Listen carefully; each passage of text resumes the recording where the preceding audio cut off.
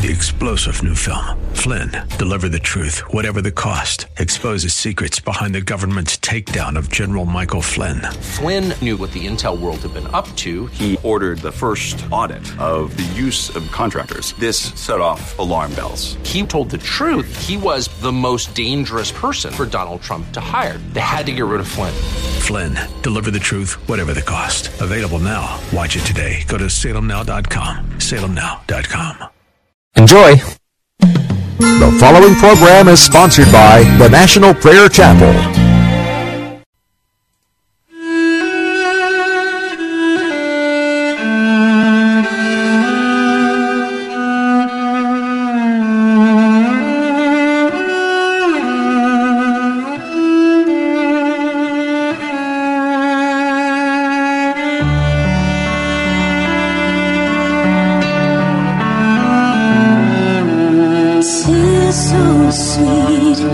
Trust in Jesus, just to take him at his word, just to rest upon his promise, just to know thus saith the Lord. Jesus, Jesus, how I trust him, how I proved him o'er and o'er. Jesus, Jesus, precious Jesus, oh, for grace to trust him more.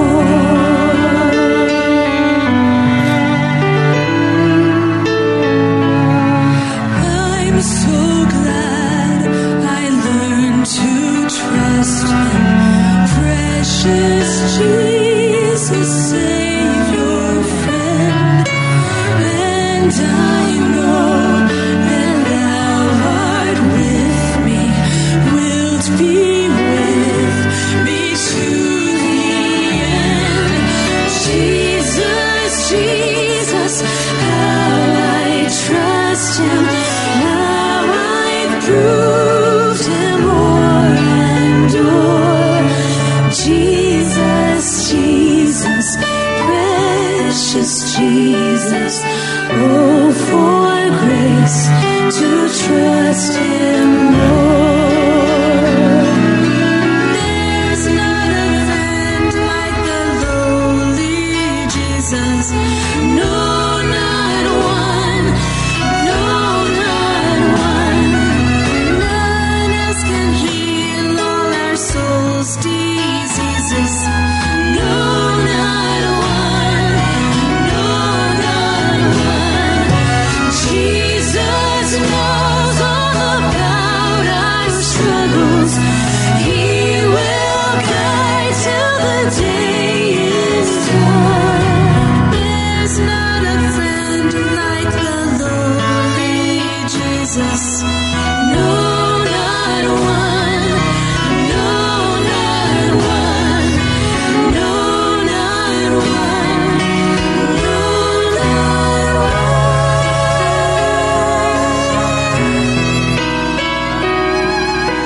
'Tis so sweet to trust him more.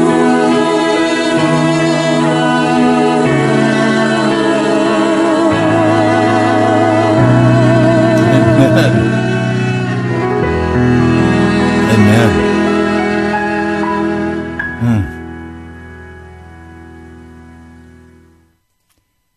Thank you, Lord. Mighty God, as we come to you now, we lift up our hands to you in praise and thanksgiving. We love you, Jesus. And I ask that this week's broadcast could be a turning point for many people, both on the internet and live radio. Lord, I come praising and worshiping you. You are the mighty God of eternity, of everlasting. You are Jesus.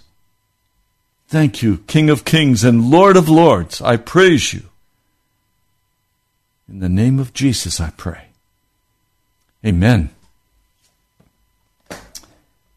We're beginning a new series today on the book of Exodus.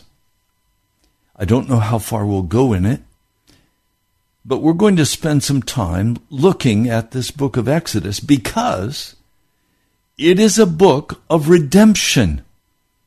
There's only one way that we can be saved, and that is to be redeemed. And we are redeemed by the act of God. And we are redeemed by the blood. Redemption only comes through the blood. So we're going to look at this in the Old Testament. And we're going to consider what Moses learned. Now, Moses, I believe, is the only person in Scripture who is spoken about in detail from the time of his birth until the time of his death. And then even extended beyond that, he is spoken of. There's much we want to learn from Moses, much that we need to follow and obey out of the book of Exodus. For it is the blueprint of salvation that will be worked out in the New Testament and in the book of Revelation. There are very close correlations between Exodus and Revelation, and I'm going to show you those correlations this week. Now, I urge you to share this message with others. I urge you to subscribe to the YouTube channel and share with others. Now, just a bit of housekeeping before we begin this study and these messages out of the book of Exodus. We're in the last week of July, and we are yet short $1,693.02. That's exactly where we are today. And I want to thank some of you who, in these recent days, have contributed, who have given at the prompting of the Holy Spirit. Chris, thank you. Mike, thank you. Bill or William, I'm not sure which you go by, but you know who you are. Pam, Tuskay, Dirk, I want to thank all of you for your contributions in the last few days. It's made all the difference. So we are still short $1,693.02. I'm going to look forward to hearing from you. And you can contact us on the webpage, nationalprayerchapel.com, and you can give online. And this message and these messages will be available both as podcasts and as videos on our webpage. Thank you to our dear brother Ed Pugh, who does such an awesome job in keeping these things current. You can also write to me at the National Prayer Chapel, Post Office Box 2346, Woodbridge, Virginia, 22195. I'll give you those addresses again at the end of the broadcast. But we're in the last week, and I'm just standing by faith. I am not allowed to go in debt. So I'm standing by faith that we will be on radio next month. We go month to month based on the Lord moving in your hearts to give. So thank you. Thank you. I know you don't give because of me. You give because of Jesus and the word that he presents to you. I treasure you. I'd love to meet each of you personally. I'm eager to meet you. I love you all. God bless you. Redemption. It's what every human person must have. There is no way into the presence of God except by redemption. Redemption by blood. So Moses, his mother, his father, they give birth to him in the land of Egypt, in the land of plenty and provision. But it's very expensive. It'll cost you your life. Now, Pharaoh has decided that he is going to kill all the babies. Sound familiar? The midwives are told that they must murder every baby boy born to the Israelite women. We have now the first pro-life models in Scripture. They knew it would be evil to abort a baby or to murder a baby. And so they refused.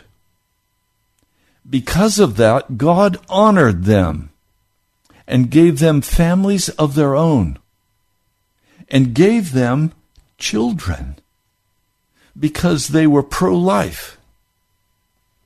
Now today we don't see the judgments of God on the abortionists, but we will.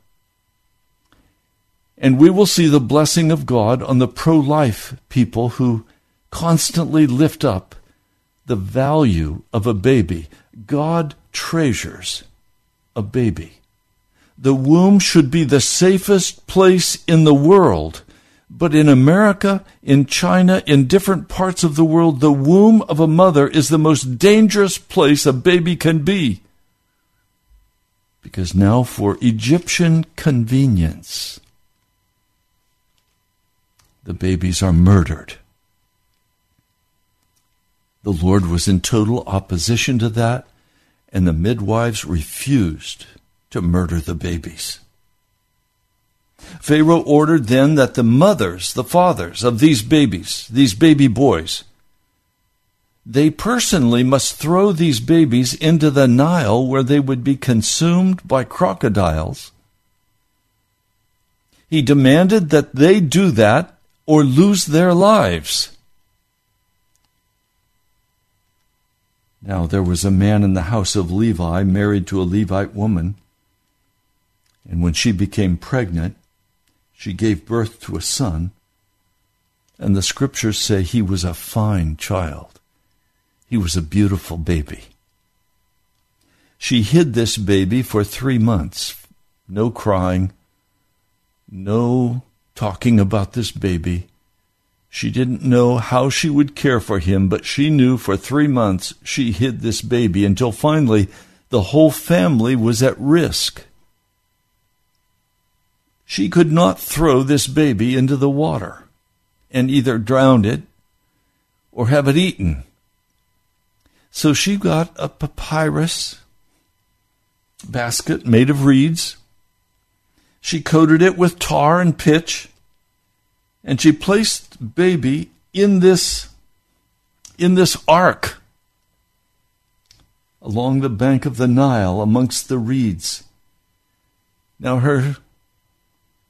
the mother's daughter, Miriam, stood on the bank to watch. I'm sure she was terrified that her baby brother was going to be consumed by the crocodiles. But she watched to see what would happen. They put this baby in the hands of Almighty God, and it was the Lord God of heaven who chose this baby for his own. Now, as he's in this basket, Pharaoh's daughter comes down to the Nile to bathe. She sees this basket out in the reeds, and she sent her slave girls to go bring it to her and see what it was. And when she opened the basket, baby was crying, and it moved her heart. Now, at once, Miriam approaches this royalty and says, "Should I go get a nurse who could care for the baby? This woman could not nurse the baby, and she wanted the baby to be healthy and alive. And so, yes, go get a nurse for this baby. So she ran home and called her mother. And the daughter of Pharaoh said, "You nurse this baby, and I'll pay you wages. And when you wean the child, bring him here to the palace as my child." Now, in that day, children were not weaned until the age of 5 or even 6 years of age. So this little baby called Moses because she had drawn him out of the water. That's what Moses means, drawn out. This baby was taught by Mama the basic core values that God had taught her. She taught him about Abraham and Isaac and Jacob. She taught him all that she could teach him until finally it was time, and I'm sure with a heart utterly broken, she took him to Pharaoh's daughter. And he moved from a hut into a palace. And there Moses grew up. And we find in Scripture, he learned all of the skills of the Egyptians. Now, in that day, the Egyptians were very sophisticated in math, in science. They were very sophisticated in writing, in learning. He went to the finest schools Egypt had to offer. He learned warfare. He was a man of bold action. He was a powerful man. He learned defense. He learned to fight. And one day, after Moses had grown up, in fact, he was 40 years of age. He was a man's man. He went out to where the Israelites were slave laboring. He watched them in their hard labor, and his heart was broken. And he made a decision that he would rather be with the slaves because he saw a reward from God, rather than to be with the Egyptians. His mother had taught him that the Egyptians were evil, and he had seen it with his own eyes. He saw the wealth. He saw the sophistication. He saw the life of luxury. He probably could have become the next Pharaoh of Egypt. We're told in Hebrews that he turned aside from it. He was not interested. He sees an Egyptian taskmaster beating one of the Hebrew slaves. He intervenes. And in the process, he kills this slave driver. The next day, he goes again to look upon his people with compassion and mercy. And he sees an Egyptian, but he doesn't see him hurting the slave. He sees one of the Hebrews beating up a weaker Hebrew. And he steps in and intervenes and says to them, "Why are you hurting one another?" Well, the man replies, "Who made you ruler and judge over us? Are you going to kill me like you killed the Egyptian?" And Moses' heart is frightened because he knows now it's being talked about. The gossip has spread everywhere, and he knows it's just a matter of time until Pharaoh hears the word, and so he flees. I'm sure in his mind, and we're told this in Scripture, he thought the children of Israel would rally to him, and he would lead a rebellion against the Pharaoh of Egypt. But that's not what happened. I want you to hear this. As he runs all the way through the desert. And he finally comes to Midian, and there he sits down beside a well. And beside that well, he's exhausted, he's thirsty, and he waits knowing that he has no way of drawing water, but knowing that shepherds will come and he will ask them for a drink. He's still dressed in his Egyptian outfit. He was clearly identified as an Egyptian and a wealthy Egyptian, even though now he was not wealthy. He had left all of that behind. It's there. 7 beautiful women come with their sheep. They draw water, they fill the troughs, and then men who are shepherds come and drive the women away, and drive the women's flock away. And this angers Moses. It is an injustice. So he stands up and defends these 7 women, sisters. Now, to see how tough this man is, he drives these men shepherds, we don't know how many, but even 1 or 2 or 3 or 4 would have been a very tough job for any man. These were not weaklings who were shepherds.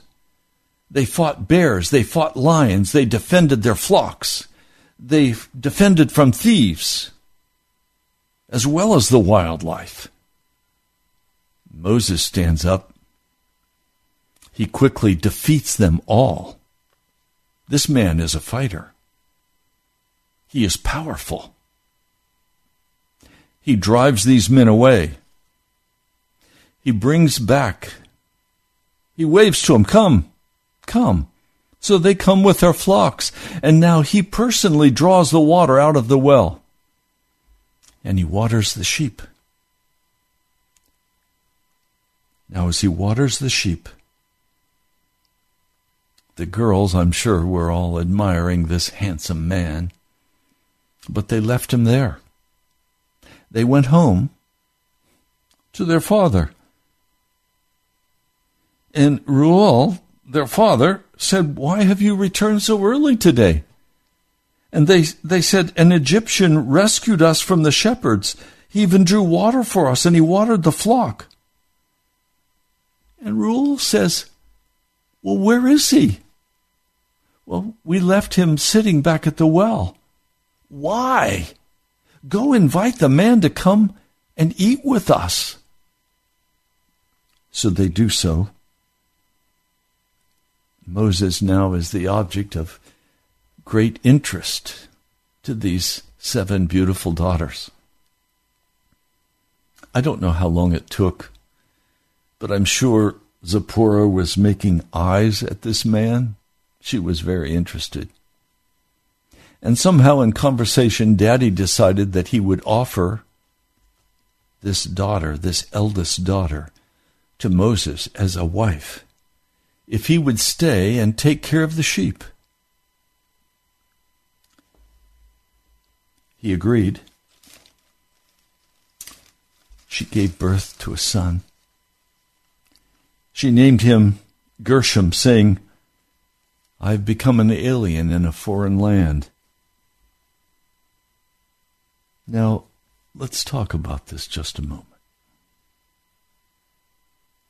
Moses now has a flock of sheep to care for, but unlike Jacob, who worked 20 years and then was able to build his own herd and his own prosperity,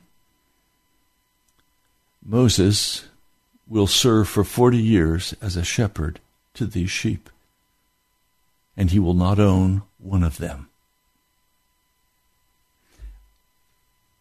Now, please understand, God was in this. God cannot use a man who stays in Egypt. Every man who will be used by the Holy Spirit must enter into the school of the Holy Spirit, and he must go to the backside of the desert cannot live enjoying the entertainment of Egypt, enjoying the social life and the privilege of Egypt. The Lord must draw him out. And so we find Moses has become an alien in a foreign land. But in the meantime, the king of Egypt dies,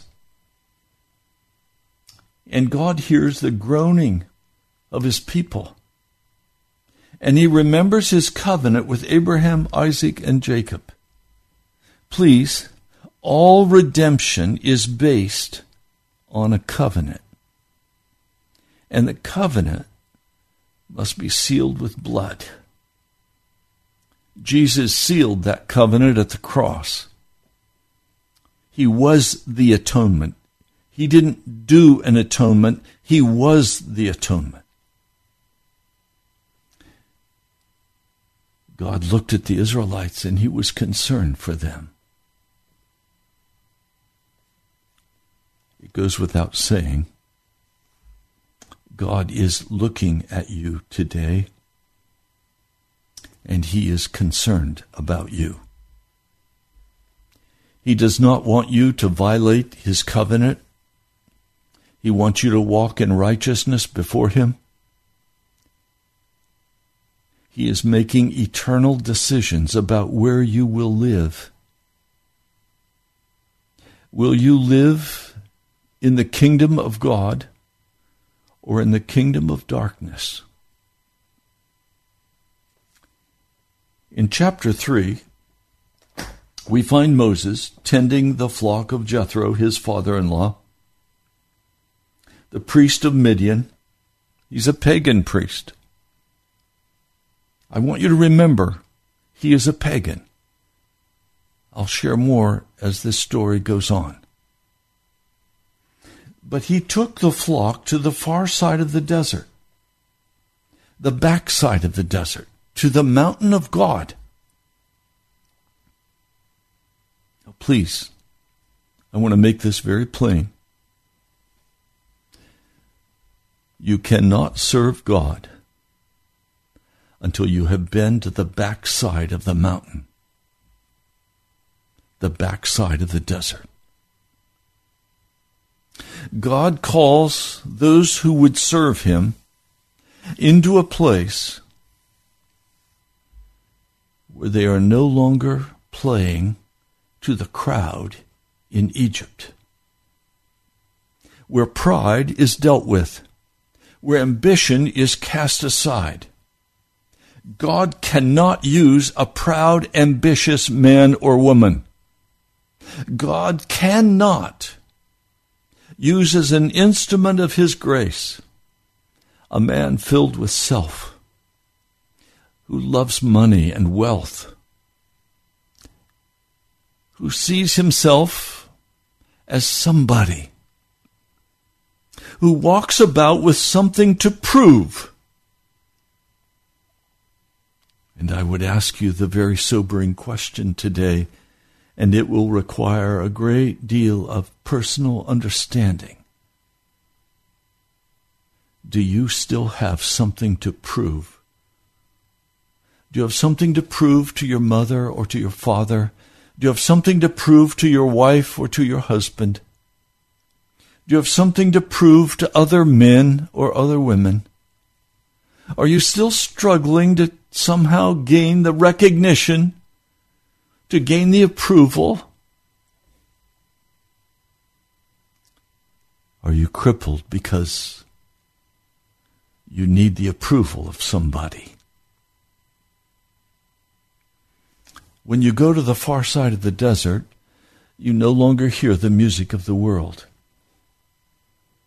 Now, I know many Christian people who refuse to leave Egypt but are in church every week. They love being looked upon as important.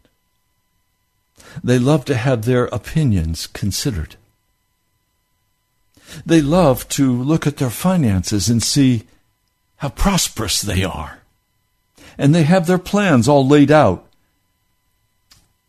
I'll do this by this time, and then at this time I'll do this. I'll do this, I'll do this. And they have their life kind of planned out. That's all from Egypt. A man who goes to the backside of the desert no longer hears the music of Egypt. He no longer sees the dance. He no longer has anyone to impress. No. God chose the perfect place to do this in Moses, but it took 40 years to accomplish this humility in Moses' heart. He was referred to in Scripture as the most humble man. Well, how did he get that way? Well, let's look at it. He has a flock of sheep that are not his own. Now, what do you do with a flock of sheep? Sheep will not drink, you know from Psalm 23, they will not drink from running water. You have to dam it up and make it still. Why? Because the sheep are terrified of running water. Because if they get in running water and they're knocked down, their wool will become so heavy they'll never be able to get up and they'll drown. The shepherd has to come and rescue them and set them upright on their feet again. Also, sheep are in trouble with flies. The flies come and they come into their nostrils and they lay their eggs, and those eggs hatch into worms. And if those worms are not taken care of, they will go into the brain and they will kill that sheep. So the shepherd had to regularly clean out the snot from the sheep's nose. And he had to oil the sheep.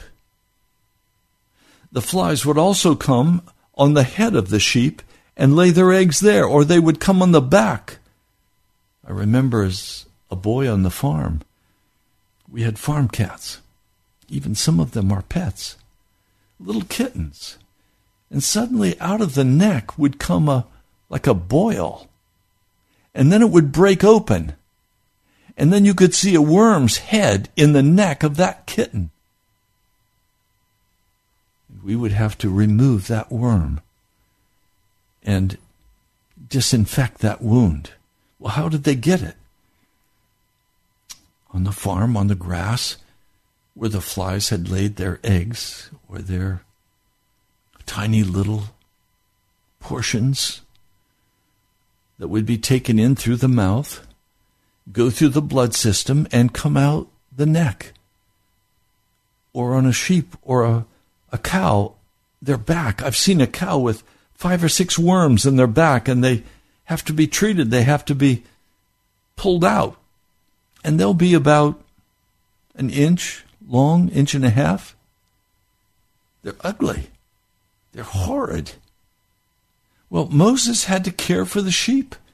And that meant cleaning out their nostrils, and that meant pulling out the worms. Now, sheep also stink. When you get the stink of shepherd clothing, it's hard to remove. I remember as a boy there was always conflict in Wyoming and Colorado between shepherds and cattlemen. The cattlemen hated the sheep because they would destroy a pasture.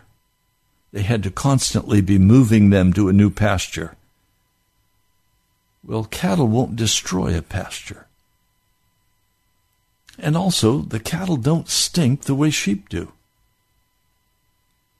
So, the Egyptians hated shepherds. They would drive them away. Pharaoh would never think of looking for Moses as a shepherd. I'm sure he tried to find Moses. I'm sure he sent assassins to find him. They couldn't find him because Moses now was dressed like a shepherd, and he was a shepherd. Moses, year after year, took care of the sheep. care of the sheep. He was trained by God in the school of the Holy Spirit to lose all self-confidence. I've spoken to people just recently who have been sick. And they've said to me, I can't do my ministry. I can't do my work. And I've said to them, that's probably a good thing. Because much of your work, I'm sure, has been, like in my life, done out of your own skill and your own flesh. And God cannot use ministry done out of the flesh. The Father, Matthew tells us, at the end of time, is going to pull up every plant that is not planted by the Holy Spirit. So you can go out and do wonderful and great things for God, but in eternal value it will not count. We have to learn how to leave Egypt. Now, I tell you honestly, I've been in the desert for a long, long time. I've been in the desert more than 40 years because I had a great deal of arrogance and pride and self-sufficiency that had to be removed from my heart. And God has been doing that to me. I come recognizing I'm nobody. I come recognizing that I have only what the Holy Spirit has given to me. I come recognizing I can't save anybody. Redemption only comes by the blood, not by a self-sufficient, sophisticated, educated pastor. Salvation does not come from the pastor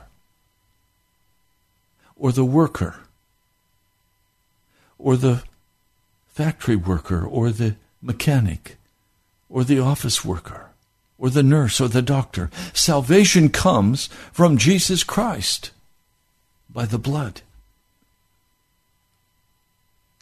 So I come in obedience to the Word of God, to my heart, to share with you what He's given me as I have prayed and fasted and waited before Him for. He gives me the Word, and then I come and I share it with you. It's not a popular word, but I'm not looking for a popular word. If I were, I would employ all of the devices and agencies of the modern world marketing campaign. No, I'm interested in people coming and listening to this broadcast who are willing to humble their hearts before God, who are willing to leave behind Egypt and the sophistication of Egypt and the money of Egypt and the wickedness of Egypt, and are willing to travel to the far side of the desert to the mountain of God. Now, this is not an easy transition. Everything within us says we must be successful. You must have your to-do list. You must have your bucket list. You must know that you're being profitable. I've spent many hours in the last week in my prayer chamber, reading the Word, crying out to God, waiting upon Him. And there has been a kernel in my heart that says, Ray, what are you doing? What are you doing? And I answer my heart, I'm waiting on God.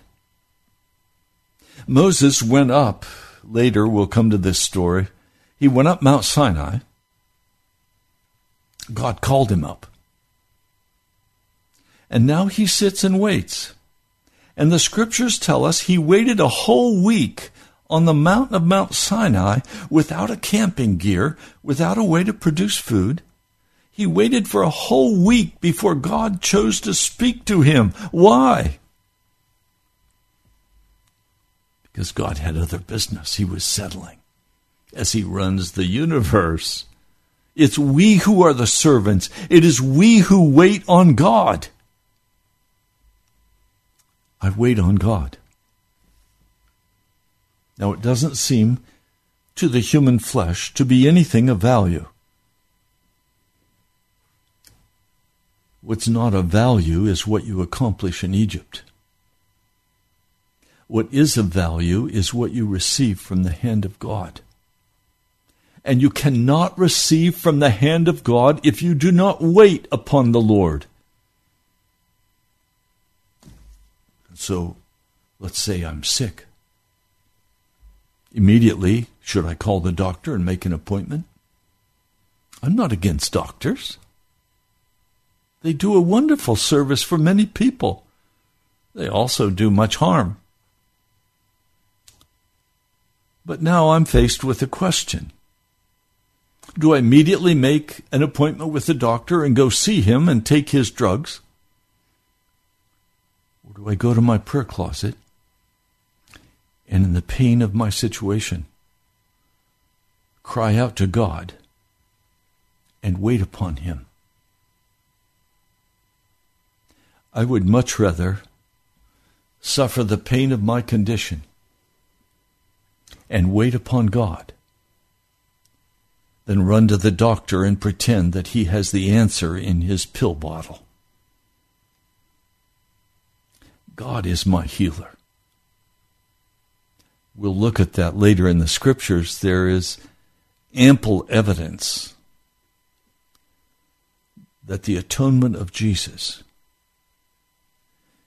contains within it the healing for a man or woman who will wait upon God.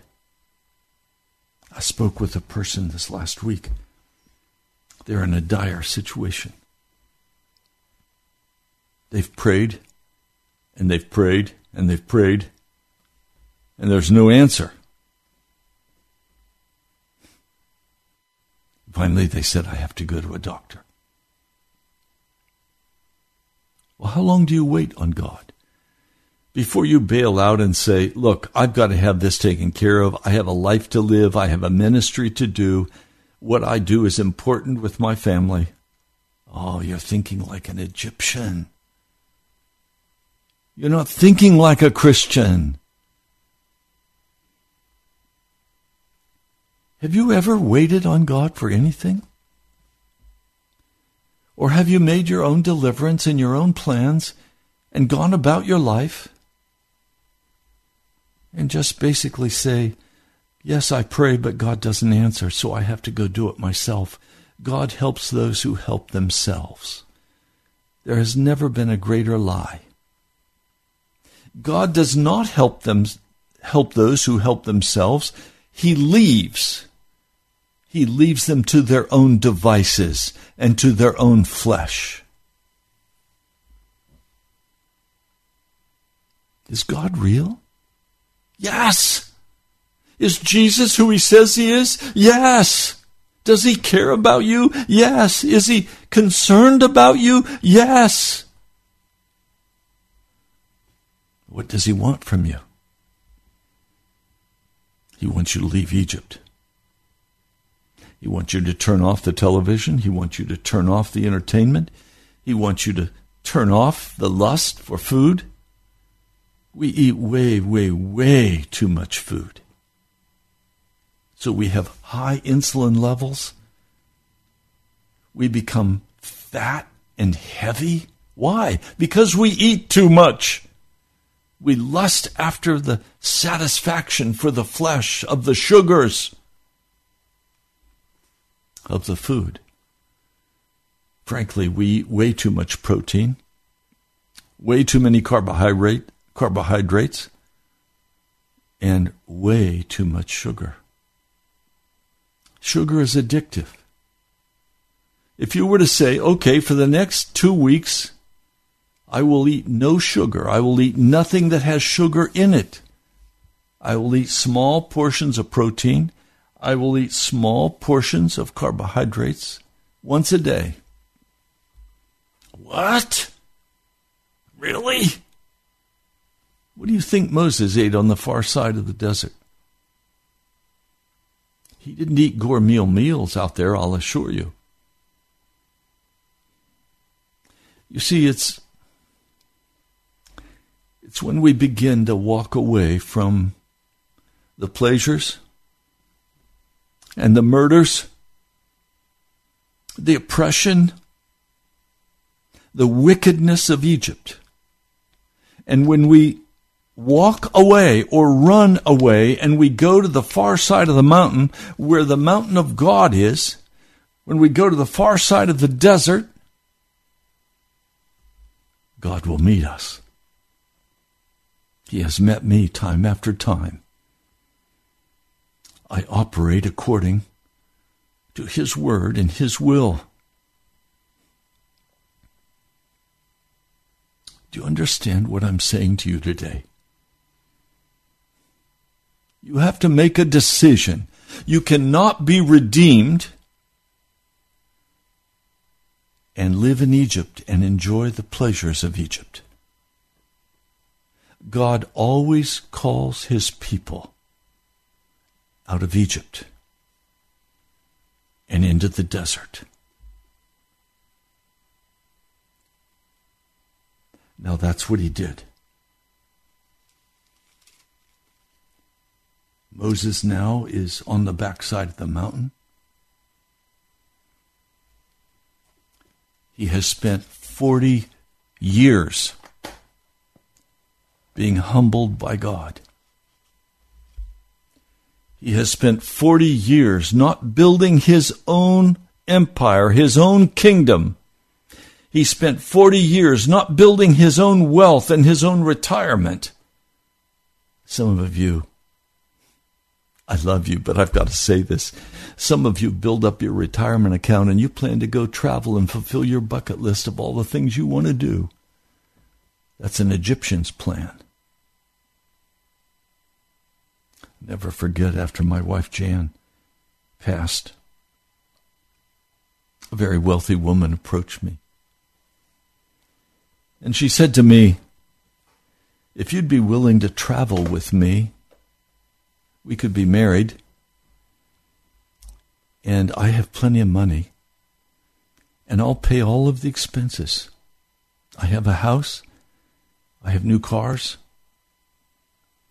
I'm very wealthy. And all you have to do is come and be a pleasant companion to me as we travel the world. I said to her, no, I'm sorry. I can't do that. It would have been a wonderful journey, but where would it have taken me?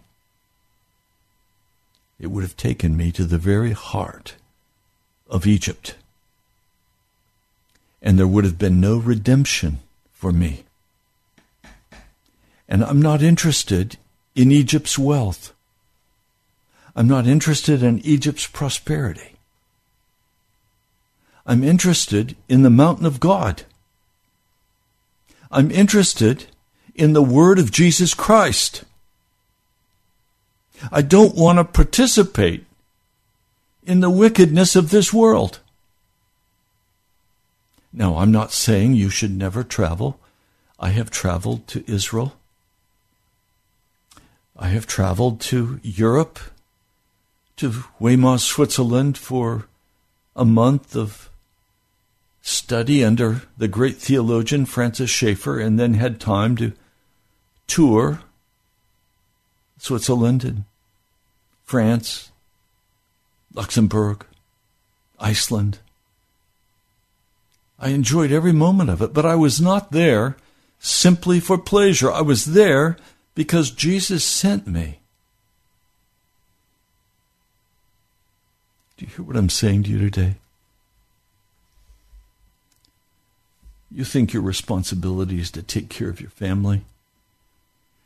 Okay. You're a good Egyptian. Your responsibility is to take care of Jesus in the kingdom of God, and he said he would take care of your family. That if you would seek first the kingdom of God and his righteousness, he would give you the things that pagans run after: a house to live in, clothing to wear, food to eat, transportation. He will give you the things that he knows already that you need, but you must first seek the kingdom of God and his righteousness. You can only do that on the far side of the mountain, on the far side of the desert, at the mountain of God. We're coming into a time when God is going to come in mighty power with revival, and he's going to bring deep conviction of sin. I pray this message will help you begin that journey. Your lifestyle must be altered. You cannot live for yourself and have the benefit of the redemption of the blood of Jesus Christ. You must separate yourself from the pagan world. You must separate yourself from Egypt. And you must have in view the same thing Moses had in view, which was the promised land. You must have in view the same thing Moses had in view, and that is the glory of belonging to the Lord God of heaven and an eternal home in glory. All the money you spend needs to be for the building of the kingdom of God, loving others, giving to the poor. Yes, loving and caring in Jesus for your family, for your wife, for your husband, but the primary focus is the kingdom of God. Jesus said, the kingdom of God is close. And then he said, it's among you. And now the kingdom of God is here. And we pray, our Father who art in heaven, hallowed be thy name. Thy kingdom come, thy will be done on earth as it is in heaven. Not thy will be done just in my life to prosper me, but thy will be done in my life so that I can bring the kingdom of God upon the earth. Well, we're out of time. You can go to our webpage, nationalprayerchapel.com. Some of you can only give $5 or $20 or $10. Others of you can give $1,000, $5,000, $10,000. Whatever the Holy Spirit prompts you to give, would you give? We are still short for the month of July, $1,693.02. The money will go to pay for the radio broadcast. Thank those of you who've already given. I've named you at the beginning of the broadcast. You can also go to our webpage or to our webpage, nationalprayerchapel.com. You can give there, or you can write to me at the National Prayer Chapel. Post Office Box 2346, Woodbridge, Virginia, 22195. That's the National Prayer Chapel. Post Office Box 2346, Woodbridge, Virginia, 22195. Please make your check out to the National Prayer Chapel and just put a note, Pilgrim's Progress. Well, you've been listening to Pilgrim's Progress. I'm Pastor Ray from the National Prayer Chapel. God bless you today. I hope this message has helped you. I love you. I'll talk to you soon.